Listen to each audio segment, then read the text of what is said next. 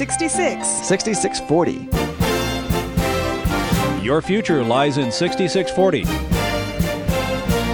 66 books by 40 authors, and yet we now discover it's an integrated message system from outside our time domain. Welcome to 6640, the ministry outreach of Koinonia House and Koinonia Institute. Today's Bible teacher is Chuck Missler, connecting the Bible to your life and the world around you. In today's study, Chuck continues his teaching on the book of Ecclesiastes, chapter 1.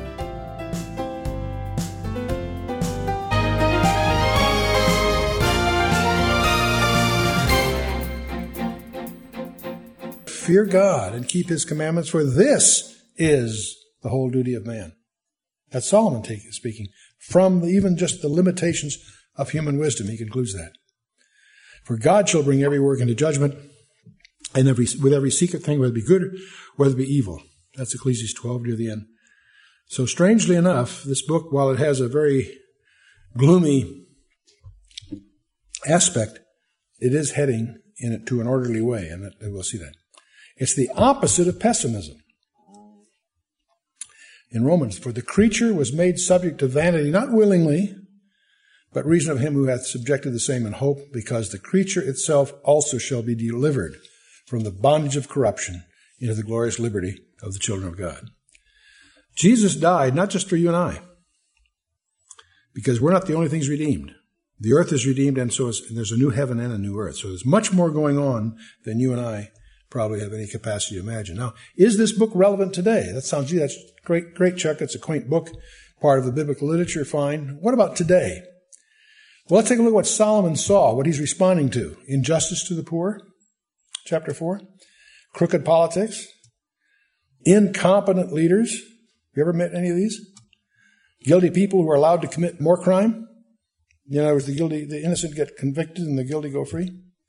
Materialism, and of course a desire for the so-called good old days.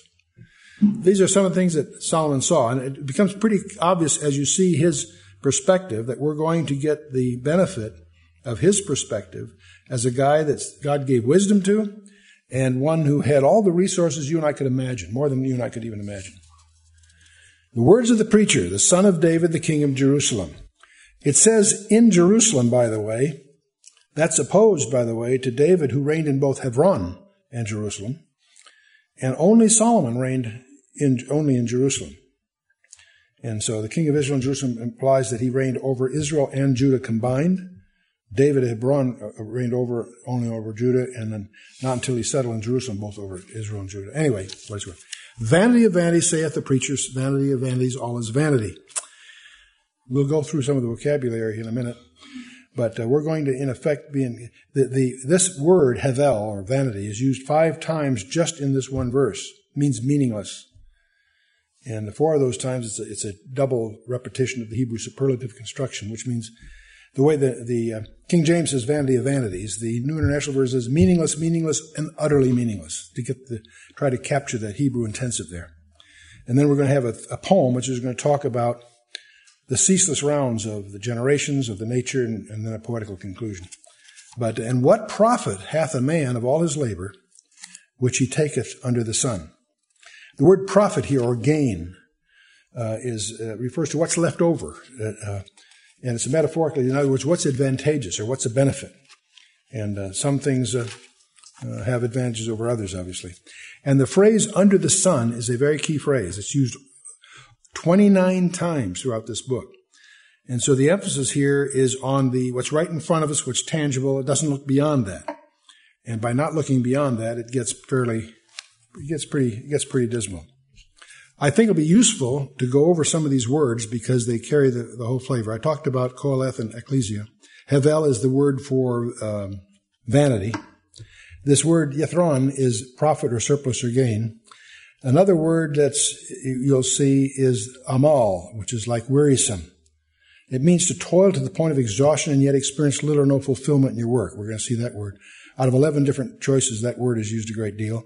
And also the word ra, which is translated evil in the King James, but it simply mean grievous, adversity, misery, that sort of thing.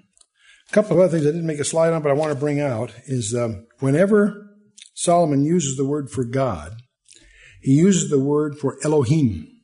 40 different times. He never uses Jehovah or Yahweh or the Tetragrammaton. The Elohim speaks of the mighty God, the Creator God, and who exercises sovereign power. The Jehovah phrase is one that speaks of the covenant relationship and the God of the promise. And that's when you speak of you'll notice when you go through your Bible, which word is used. Typically in the translations, the word Jehovah is lowered all caps to tip you off. That's the Tetragrammaton. It's referring to God in his special relationship in the covenant. And as opposed to Elohim, as God the Creator. It's God the Creator. It's a more distant term that Solomon uses all through here. One of the things that Solomon's going to deal with is the cycles of life. You know, whenever you and I use the term life cycle or the wheel of fortune or things have come full circle, we're joining Solomon and a host of other writers that tend to see a cyclical view of life and nature and so forth. Solomon's going to ponder these questions and look at life under the sun. He'll come to three bleak conclusions just tentatively up front: that nothing has changed, nothing is new, and nothing is understood. He's going to take a look of what you might call the wheel of nature. He's going to talk about the earth, the sun, the wind, and the water. This almost suggests the classic elements of Aristotle, if you recall: earth, air, fire, and water. One generation passes away, another generation cometh, but the earth abideth forever. See, nature doesn't change. The earth continues. Man comes and goes, is the emphasis he's making here. He's saying that the sun ariseth, the sun goeth down, and hasteth the place where he arose.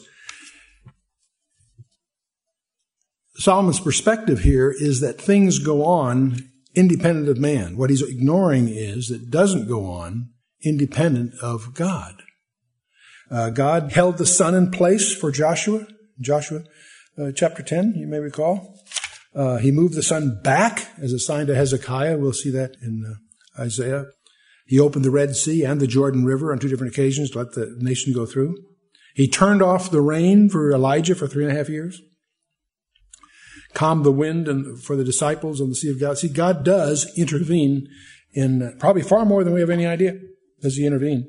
Solomon is indulging in a worldview that a scientist or a cosmologist would call a closed system. It's closed within itself. And the error there is that it's not a closed system. God is outside that and intervenes into it. So it's a fallacy in logic.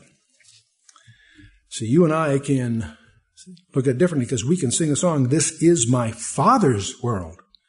And we have not only a creator God, we have that transcends his creation, but he also has, in a number of times, entered his creation, perhaps most dramatically in the person of Jesus Christ.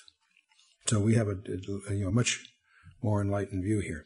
Now it says, one generation pass away, another generation cometh. The Hebrew uses participles here, which means one generation is always passing off the scene. Another's always arriving. That's really what the grammar implies. Man is just born to get caught up in the tide and then passes away. But the earth, in contrast, abideth forever. And by the way, that's not true. The earth's going to have its end too.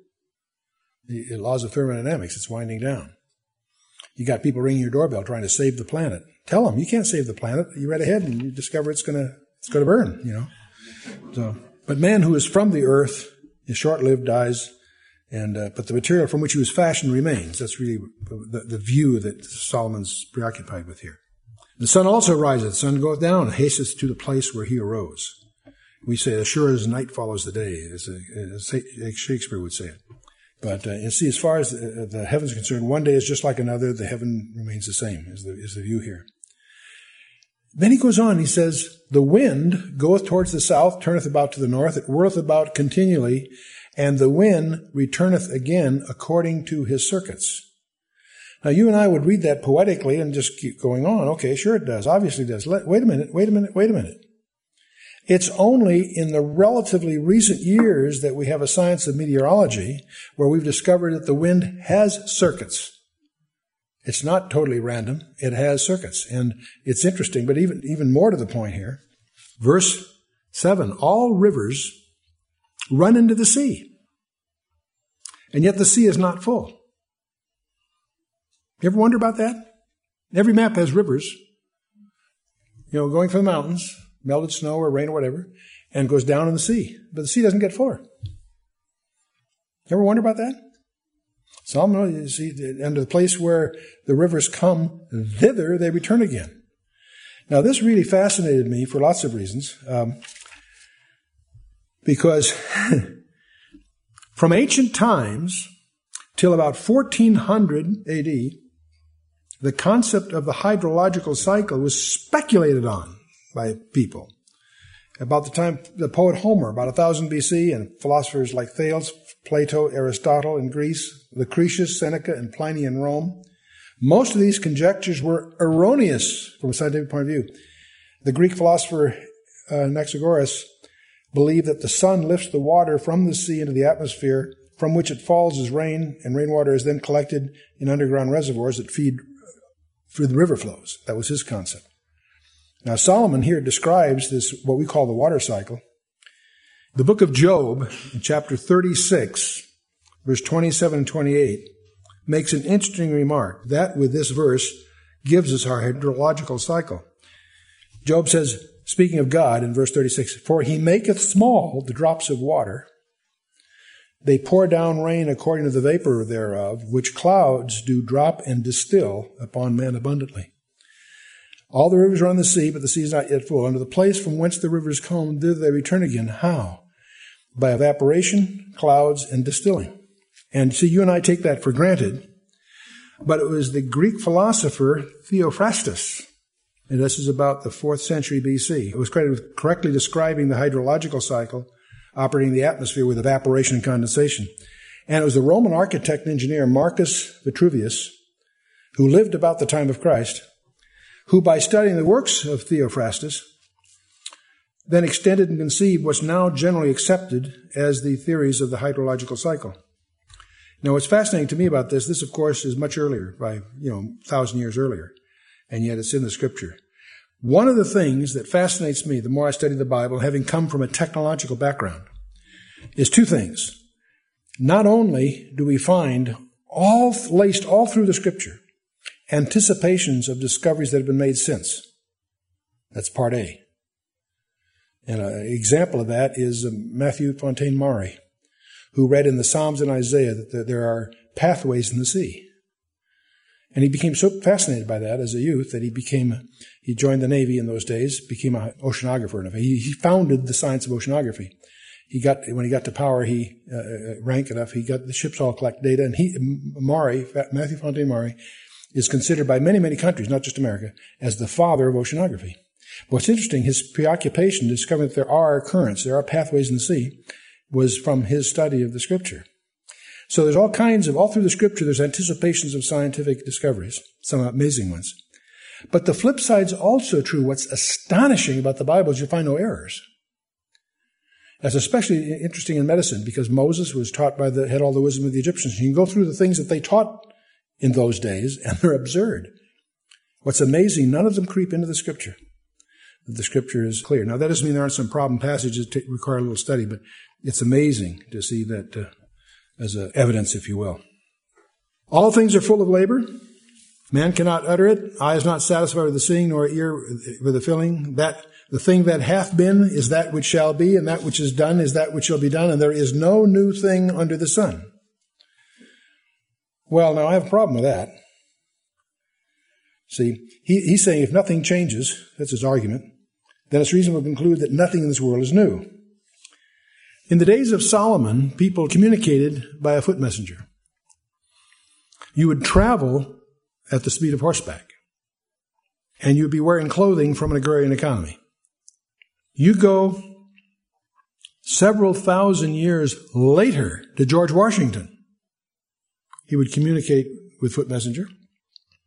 He would travel at the speed of horseback, and he was clothed with an agrarian economy. But you advance from President Washington to, say, our current president, or our time, put it that way. We communicate at the speed of light. We travel at the speed of sound. And we wear clothes made of molecules that we've designed. So And you have to recognize you and I are surrounded by, in fact, dependent upon, marvels of science, from not only just telephones, pacemakers, miracle drugs, what have you. I can't imagine Solomon somehow watching Neil Armstrong walk on the moon and say that nothing is new under the sun, okay? We'll deal with that further as we go. So understand, this is Solomon's view. He's making a point, but recognize there's a limit, the point he's really trying to make here. Because there obviously are new things, but maybe that new things in another sense, and that's what we'll be getting into.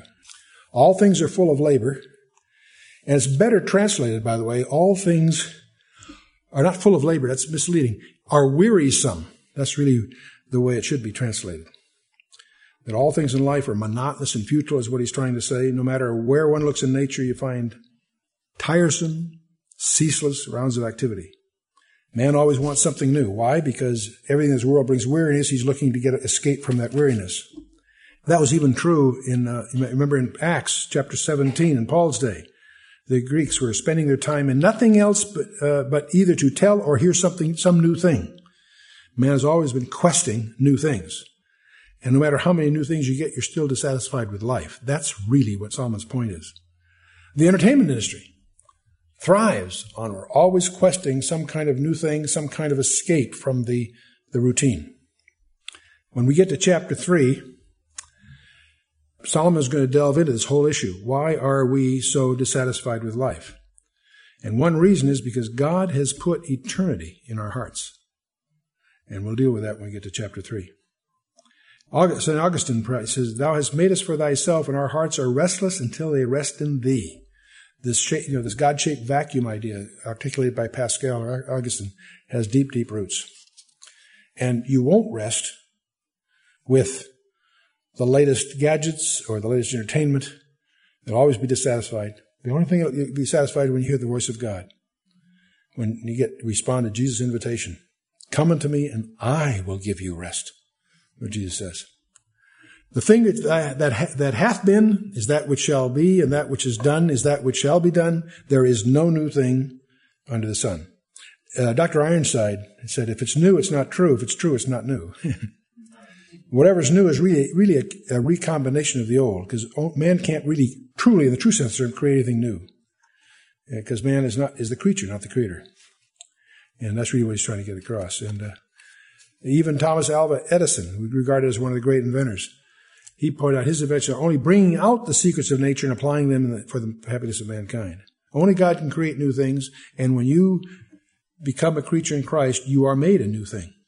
We become new creatures. That's why Romans can say we walk in newness of life. And that's why the psalm can say we sing a new song.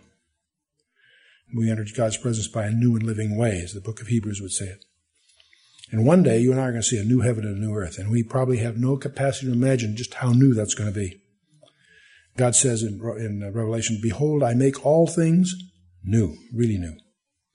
But Solomon goes on, is there anything whereof it may be said, see, this is new? It hath been already of old time, which was before us. He says the reason things seem new is because we have poor memories. He says there's no remembrance of former things, neither shall there be any remembrance of things that are to come with those that shall come after. Solomon wrote about principles here. There's an old couplet that says, methods are many, principles are few. Methods always change, but principles never do. And that's really what he's dealing with here. Marcus Aurelius, those of you that saw The Gladiator know who Marcus Aurelius is, said, they that come after us will see nothing new. They that went before us saw nothing more than we have seen. Painfully true that the ancients have stolen all our best ideas. Okay, so, and next psalm is going to argue that what's observable in nature is true, that nothing happens or done that is really new. They're only apparently new. That's really what he's trying to say. Hegel said it another way. History teaches us that man learns nothing from history. Some examples of, I think that most of the commentators make the note that Solomon did not intend by this to deny human creativity, but to deny the complete newness of man's accomplishments. For example, the journey to the moon and the discovery of America are certainly different. They involve explorations of distant places at substantial risks. The invention of dynamite and the atomic bomb share the element of being explosive of different magnitudes. But the distinctive is that we're doing nothing more than escalating the scale within the boundaries of our restricted environment. We're down to verse 12. I, the preacher, was king over Israel in Jerusalem, and I gave my heart to seek and search by wisdom concerning all the things that are done under heaven. This sore travail hath God given to the sons of men to be exercised therewith. I gave my heart to seek and to search. He's going to try to get to the root of it by seeking it. He's going to explore it from all sides. That's the search. We're listening here to the wisest of all men, and he's trying to apply his God-given wisdom to the problem. But again, it's his wisdom, not God's. He described life as sore travail, a grievous task in the New King James, that only it fatigues you, that it may be exercised. Now, it's interesting, when God first brought man on the earth, it was not cursed.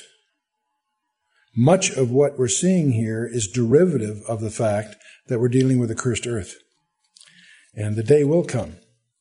We read earlier in the whole creation groans and labors with birth pangs in Romans 8. And this is one reason why life is so difficult. Now, when the Lord returns, the Lord is going to deliver us from that bondage of decay, from that curse. As myself as an example, see, I'm created in the image of God. I'm saved by the grace of God. And I continually, despite all that, complain with the little annoyances in life. But one day, I will be like our Lord Jesus Christ. And for that reason alone, I should now be singing God's praise rather than grumbling about the little annoyances. Solomon says, I have seen all the works that are done under the sun. And boy, he could say that because he was king, prosperous, could do anything he wanted to. I've seen all the works that are done under the sun. And behold, all is vanity and vexation of spirit. That which is crooked cannot be made straight. And that which is wanting cannot be numbered. This vexation of spirit in verse 14 is not a good translation. A better translation is striving after wind. You're striving after it, you get it, and you discover it's wind. Or feeding upon the wind is another way. And of course, it's a reference to the aimlessness, the futility of human activity, which no one can ever seem to lay hold of real satisfaction. One of the great discoveries I think many of us make is you don't get real satisfaction until what you're doing is for other people. Many people get some level of satisfaction by starting to get involved in activities where they directly can benefit others, where their focus is on others, not themselves. That's a step. But even there, that has its limitations, has its frustrations. See, the workaholic that we're all familiar with, the alcoholic that we're all familiar with, are symptoms of the same thing, running away from reality, living on substitutes. Yes, a career. Yes, and even charitable work can be a substitute. And that bubble illusion someday will burst. And we make harder as we try to escape. Instead of running away from life, we should run to God and let Him make life worth living. Most of the commentators that digress on this also end up talking one of the ultimate doors of escape is suicide. Some specialists indicate that we have about 40,000 persons that commit suicide every year in this country. For each one of those, there's about 10 that make an attempt. And I can speak to that. I won't get morbid and dwell on it all, but there was a time when everything we had built crumbled. That we had many, many millions of dollars of assets. We were on top of the world, and through some circumstances, we facing bankruptcy. And the insight there is that finances is just a small part of it. Identity is a great deal part of it. And I can remember vividly, we lived up in the mountains, I can remember vividly driving down the long road down the mountains to the city where we were engaged in various things. And as I drove down that mountain, I realized I still had, despite all the other problems, I had a $5 million key man policy on me that would solve everybody's problems. And I can remember so vividly driving down that road, mountain road, in which every oncoming car was an opportunity. And I hope I never forget that feeling. I remember, too, on April 30th of that following year, when that policy expired, it was like a load was taken off. It took away my excuses. But that was not a mood I went through for a day or two. That was almost a year when I found myself dwelling on that kind of escape. And there's only one thing, really, that kept me from doing something stupid. And that was the realization that God's in control. He's either in control or not. And I wasn't about to take away his control with my self-will. And I think I found that in my life, almost every day, God finds a different way to ask the question, do you trust me? And I'll never forget that era when we went through that dark valley. And I remember hearing on the radio a Christian singer saying, that God is in the voice of God saying, I will be with you, for that's who I am.